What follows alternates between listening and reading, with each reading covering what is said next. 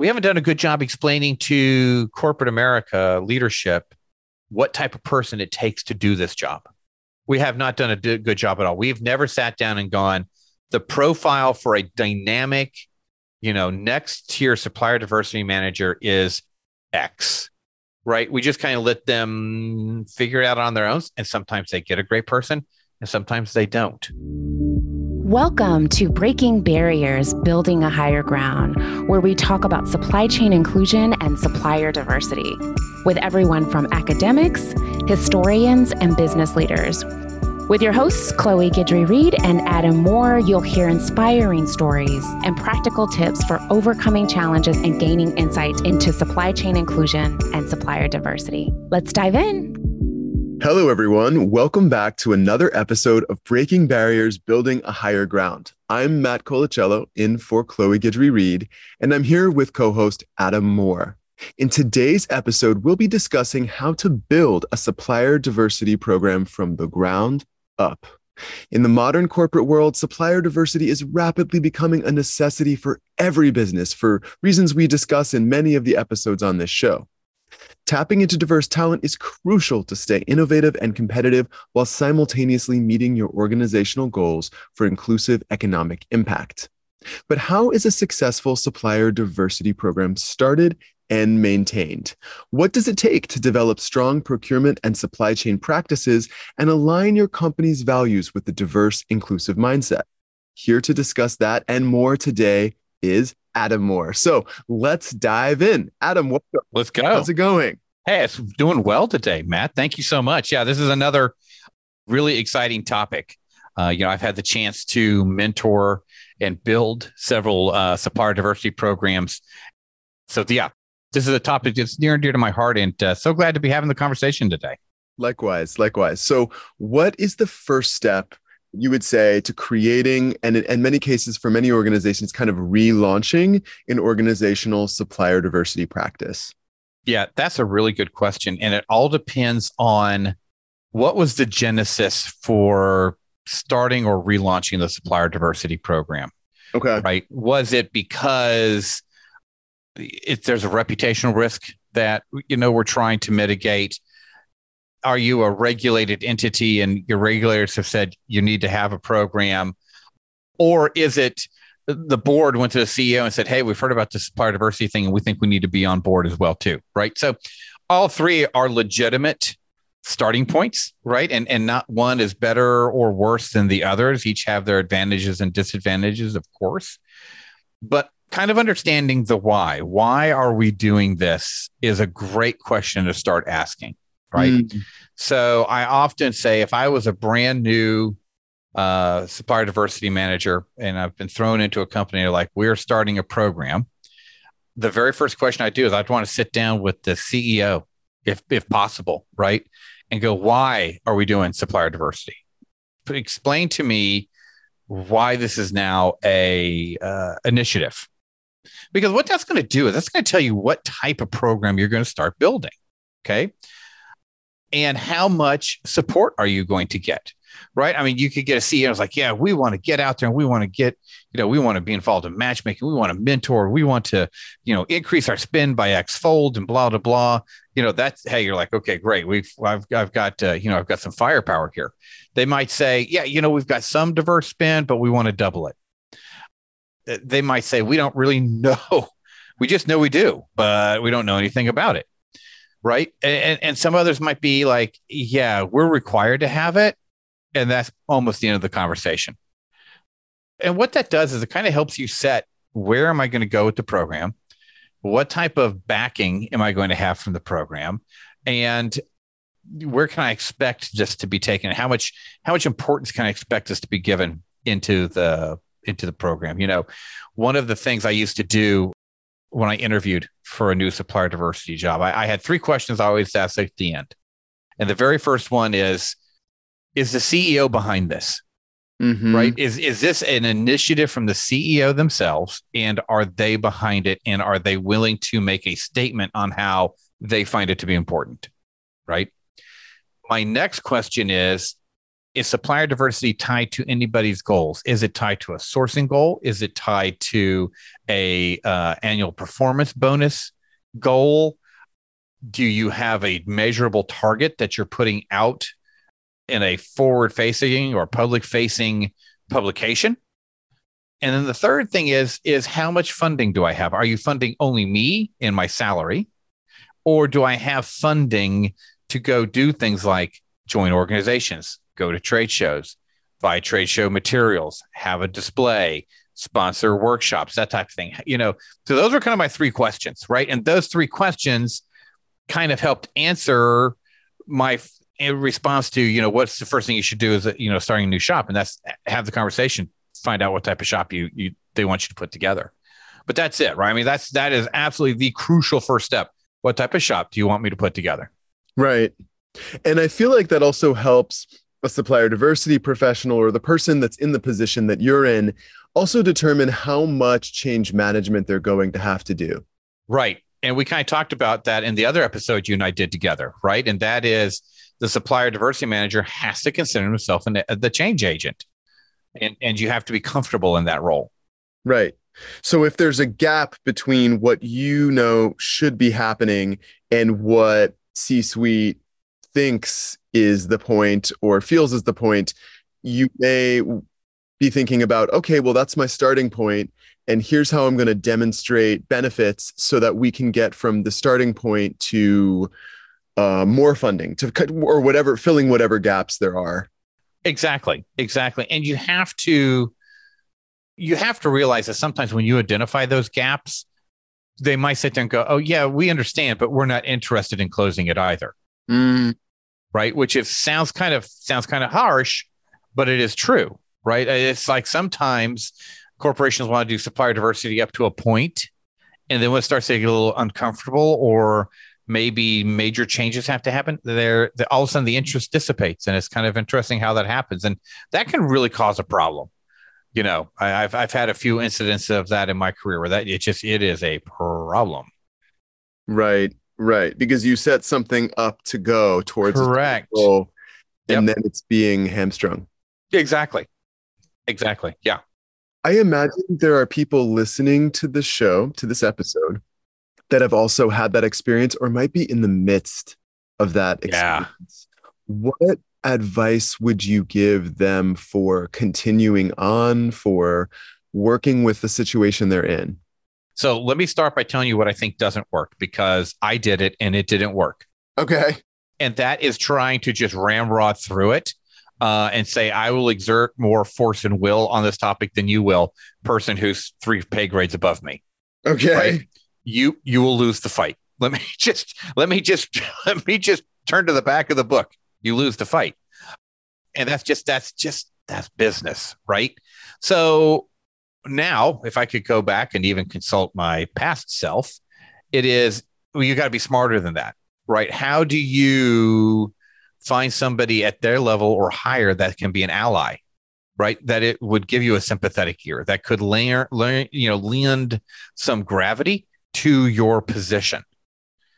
You've got to find, obviously, the head-on approach, right? Bringing in facts, figures, conversation, good points is not doing it.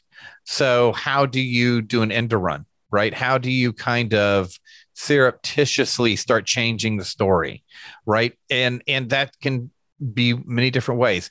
Figure out a way where they have a pain point inside their organization, and how does supplier diversity help fix it? Right. Figure out how another company is like going all gangbusters and is receiving all of this praise and love by implementing either your idea or something close to it, and start bringing that up as, conversational points.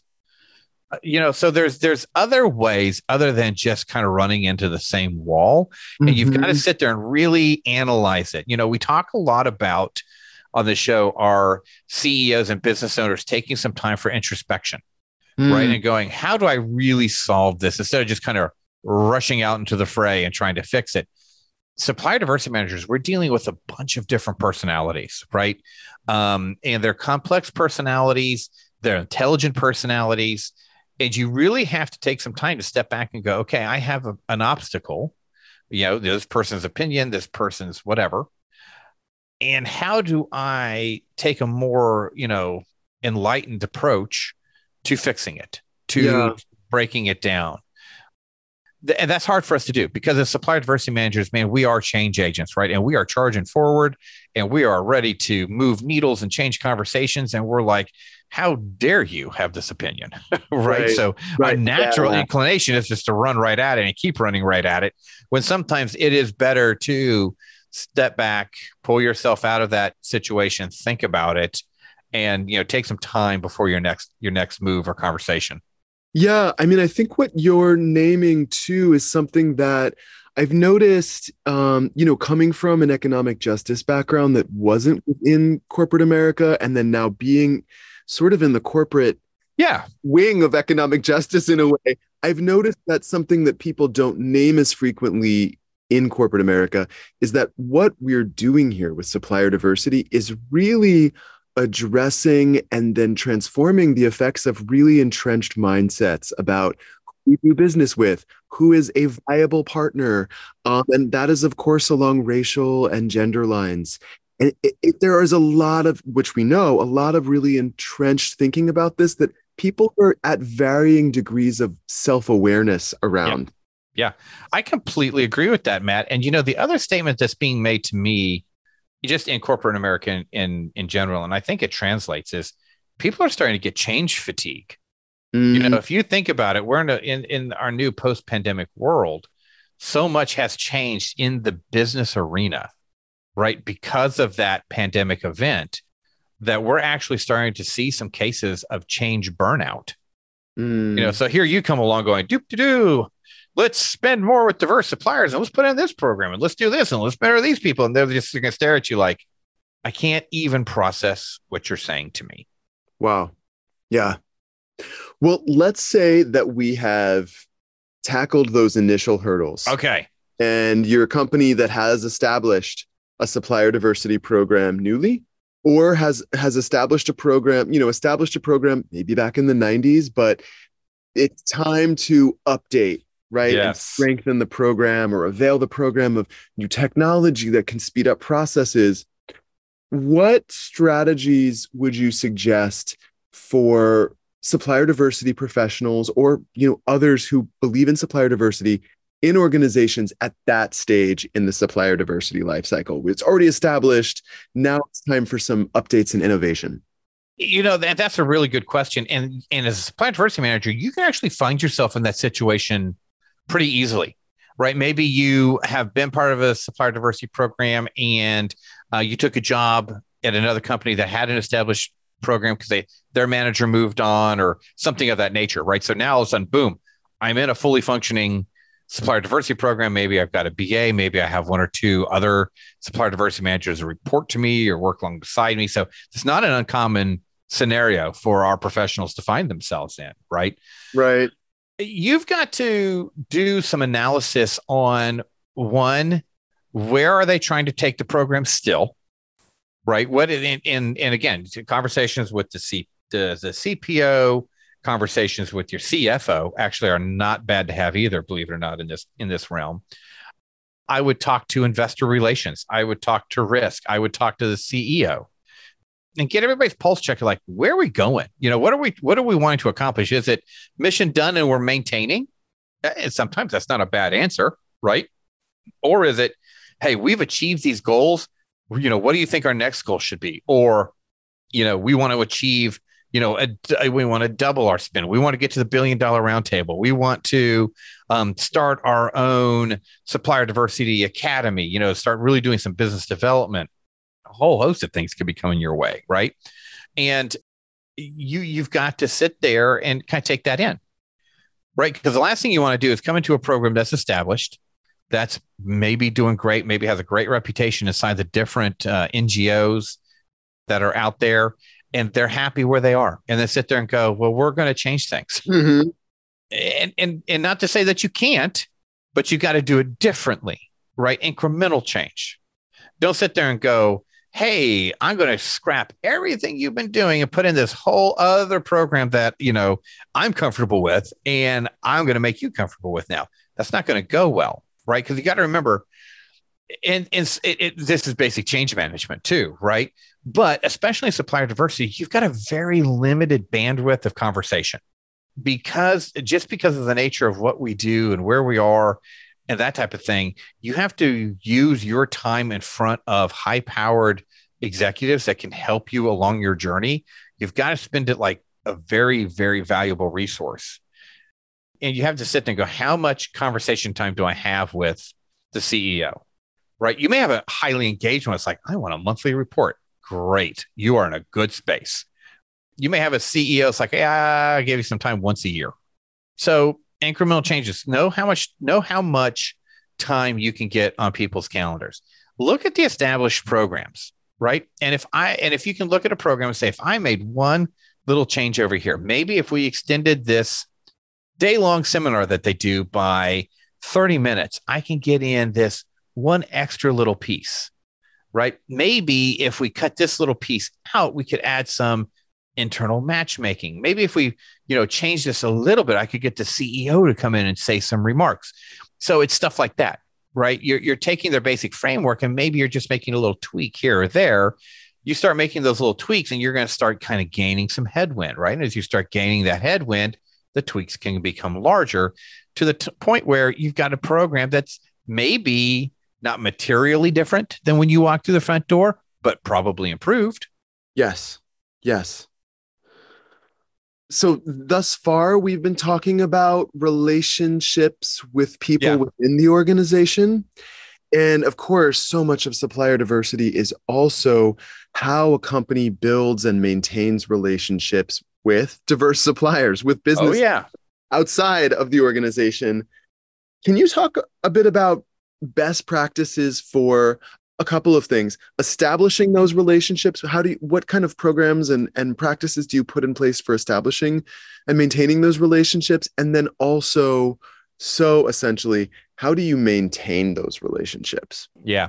And you're right. I would say 90% of a supplier diversity officer's job is relationship building and management, whether internal or external. Right. That's you've got to be a people person to do this job. You really do. But as far as suppliers, one of the things that I always made sure that people knew is, what is the supplier diversity message? In other words, strategic sourcing person, when you're talking to a buyer that may or may not be diverse or is asking about our diversity program, what are you saying to them? Right. So I made sure that the answer I really made sure they would not say, I'm not sure we have a supplier diversity program when I'm sitting 5 desks away from them. Right. So I made sure, one, they knew I was there and what I did. And then through, the different town halls or emails, one-on-one conversations with them during the normal course of business, maybe you get a 10-minute supplier diversity update during, some team meetings, that type of thing. Kind of help them with the language of supplier diversity. If you're asked about it, here are some quick things you can say. So controlling the message coming out of sourcing, coming out of your firm is critical, right? You want everybody saying the similar thing about supplier diversity and how supplier diversity works in your organization from every level of the organization.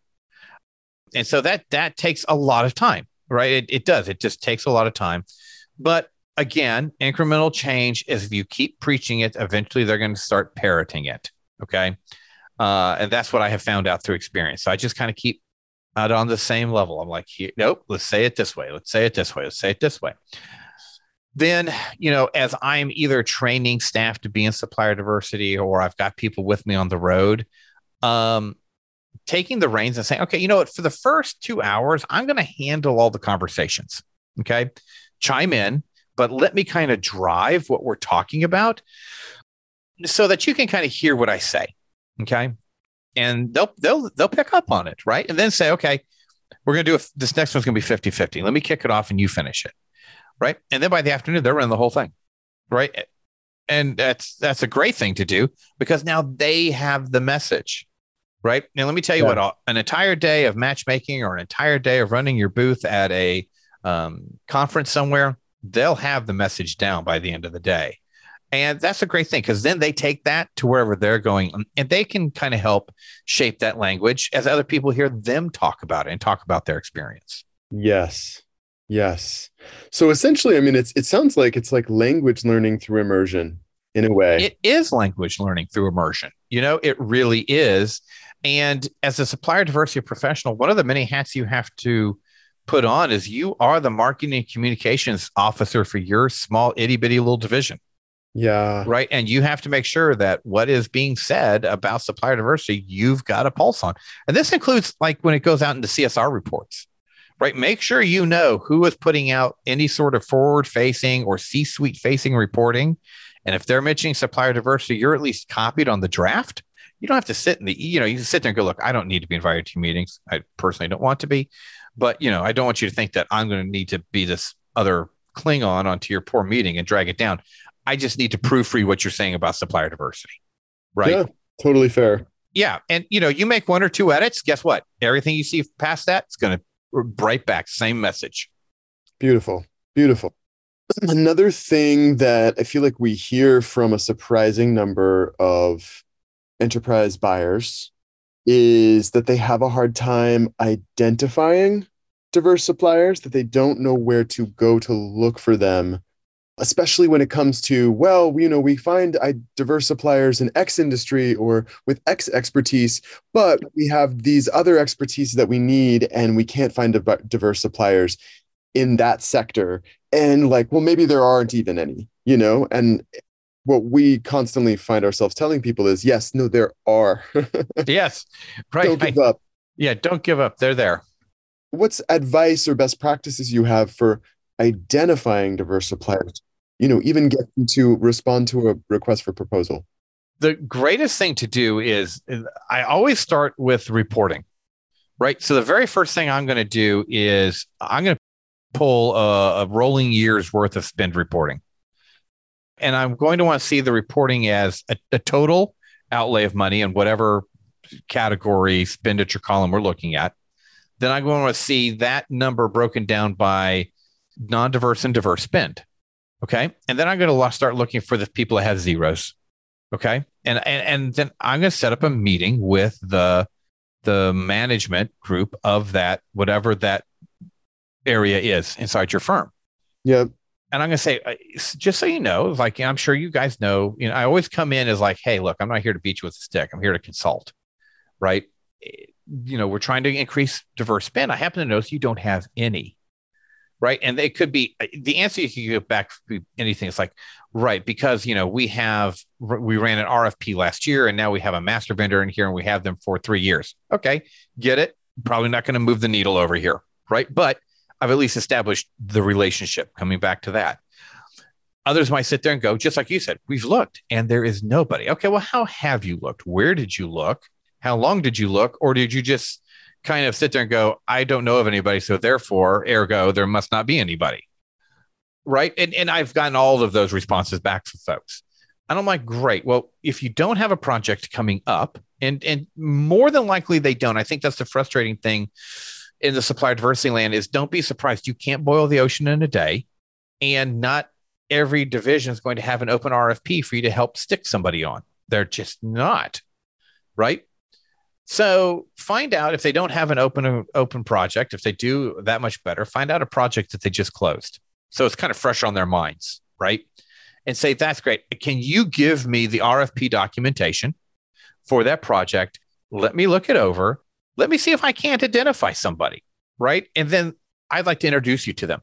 They're going to know the RFP is closed. It's done. See you in 36 months. But again, let's just establish a relationship real fast.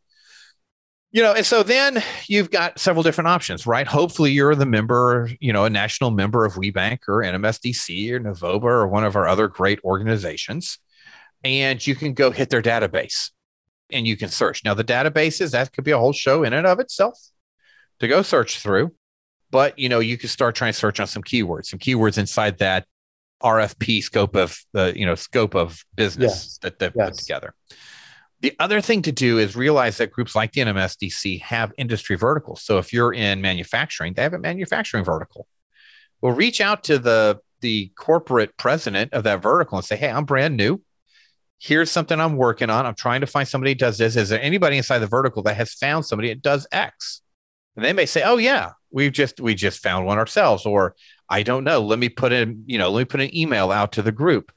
So you've got to start working your networking. That probably may even go back to like point 1A when we were talking about setting up a new program, and that is start building your internal and external networks like right away.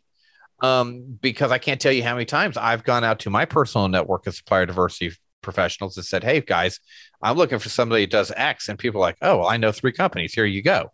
But never found them. Right. So then you've made this discovery, you take it back to the business and you help them start building a relationship. So that's probably a way longer answer than you were looking for, but I think it all kind of ties together a little bit. I think that is extraordinarily useful to think about, and a roadmap really to follow. And again, a roadmap in a field that has a dearth of roadmaps. So that was really, really useful. A dearth, a cornucopia, if you will. Yeah. Mm-hmm. Well, sort of the opposite, an empty cornucopia. An empty cornucopia. Yes, that's true. So, okay.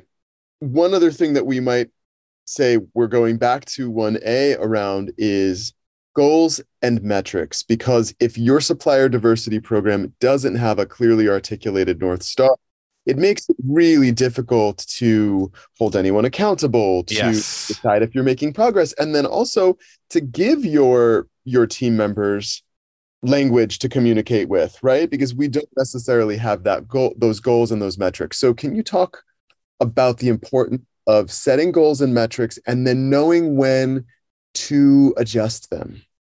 Yeah, that's awesome. Goals and metrics are your North Star. They just really are, right? Because if you don't have those, you have no idea what you're navigating to. You really don't. And so that is like, yeah, I think that's like 1B. Build my network, now set my goals. And they may be predefined for you when you walk in. They may say, okay, in 24 months, we want you to double spend. Check. Got it. Okay, moving on. I now know what to go do. They may say, you know what, we're good on spend, but our goal would be to find suppliers in this area that we've never done, or start this program. There's always something you can set a goal on. And I am a firm believer of the not documented, not done.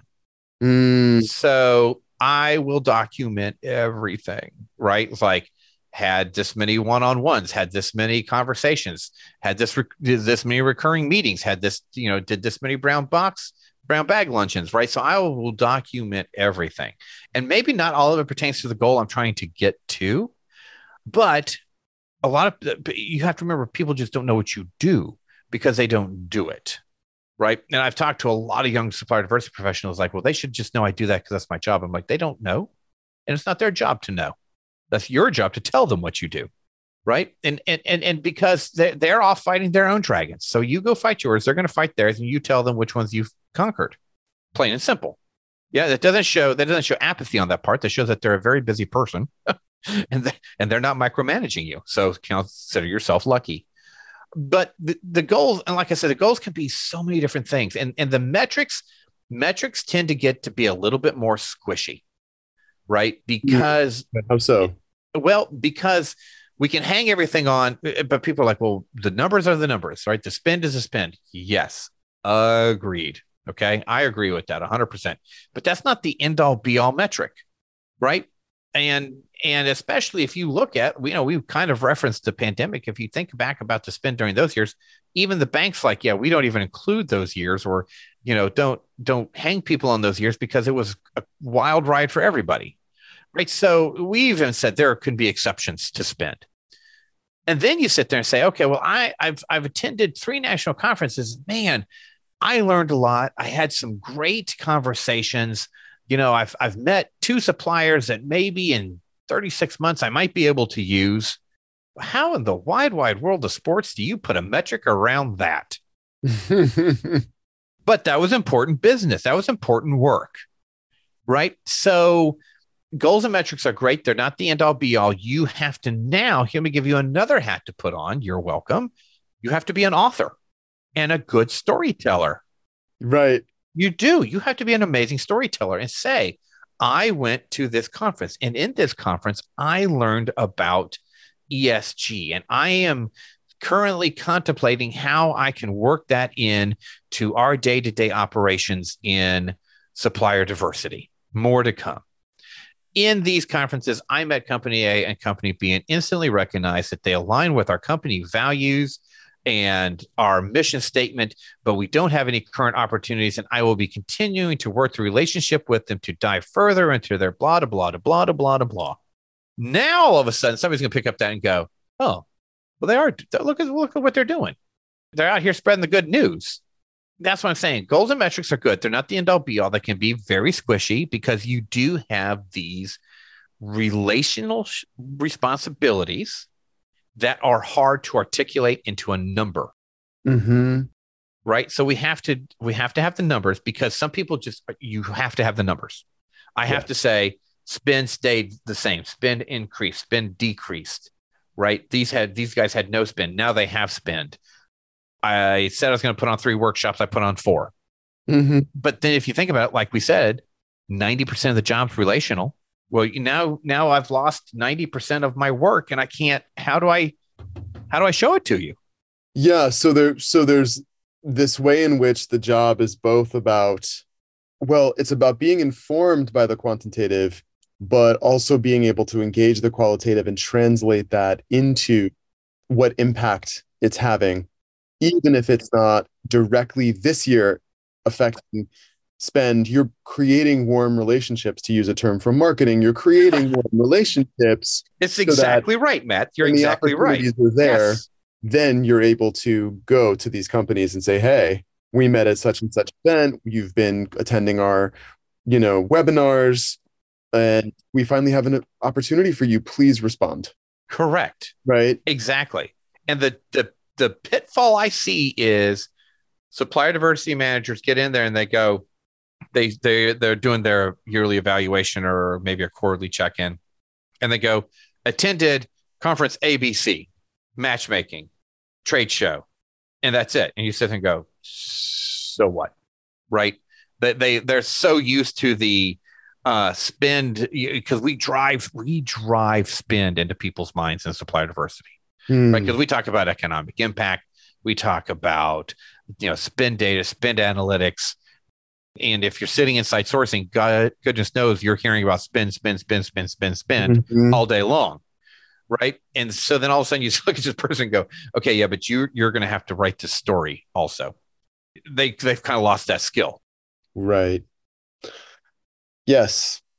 I mean, when you say all of this, when I think about the last 27 minutes or so that we've been discussing this, one thing becomes clear, that building a good or great supplier diversity program takes having some pretty incredible dynamic people doing building.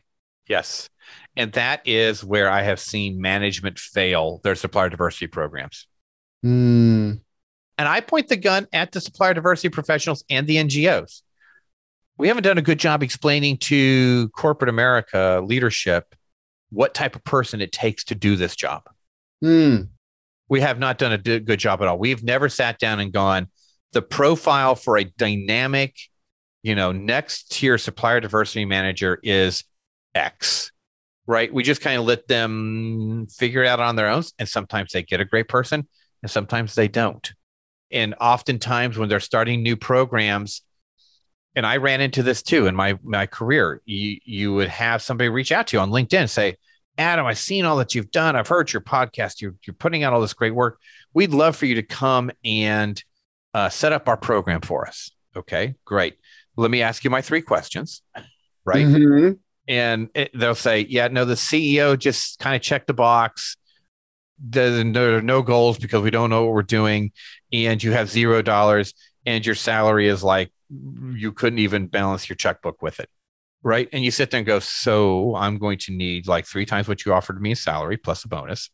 Oh, yeah. And by the way, I'm going to need probably at least $100,000 to start with in a budget to get things going. And I'm going to need direct access to your CPO and your CEO.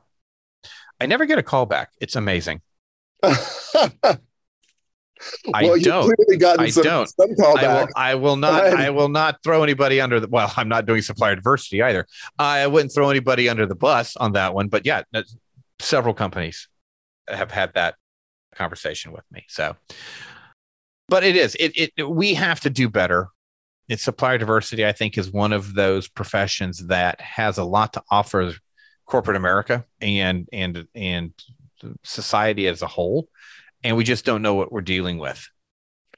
But when I meet supplier diversity professionals who are really seasoned in the field, who have stuck it out, who have been in supplier diversity for 5, 10, 15, 20 years, Yes. the people that do stick it out are the most intelligent, the most dynamic, relationship building, just brilliant human beings who can hold all of those different levels simultaneously. That this is about change management. This is about economic impact. This is about data storytelling. This is about relationship building, both within and outside of the organization.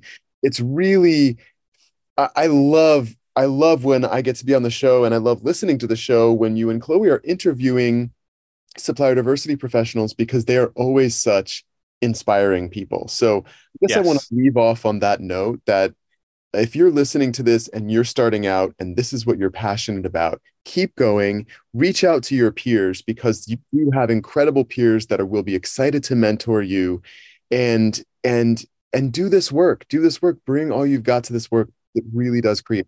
I completely agree. And, I know, Matt, you'll give our LinkedIn handles here at the end of the show, but yes, if you are a supplier diversity professional and you have questions for me, in particular, with what I've done, feel free to reach out to me on LinkedIn, and that's at adama.moore.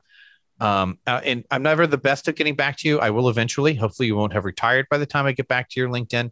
But I'm always glad to be a resource for people that are starting out on this journey, because it's one that can be highly rewarding. That's for sure. Well, thank you so much, Adam. And thank you to all of our listeners for being with us for this episode. We hope it's been really helpful. And as Adam said, if you are excited to learn more, definitely reach out to him on LinkedIn. You can also reach out to Chloe at Chloe Guidry Reed, and to me at Matt Colicello. And I can certainly help direct you to seasoned supplier diversity professionals, in addition to Chloe and Adam. And if you enjoyed this episode, please make sure to leave us a review on Apple Podcasts. Check out our previous shows, some of which we referenced here in this episode, and stay tuned for next time. Thank you, everybody. Thank you for listening to Breaking Barriers, Building a Higher Ground. We are grateful for the time you spend with us and participating in these conversations. Please review and rate and share our show, as we are focused on growing awareness in the supply chain inclusion and supplier diversity space. If you'd like more information, please visit us at higherground.io. That's HIRE ground.io. Thank you for being here, and we look forward to seeing you next week.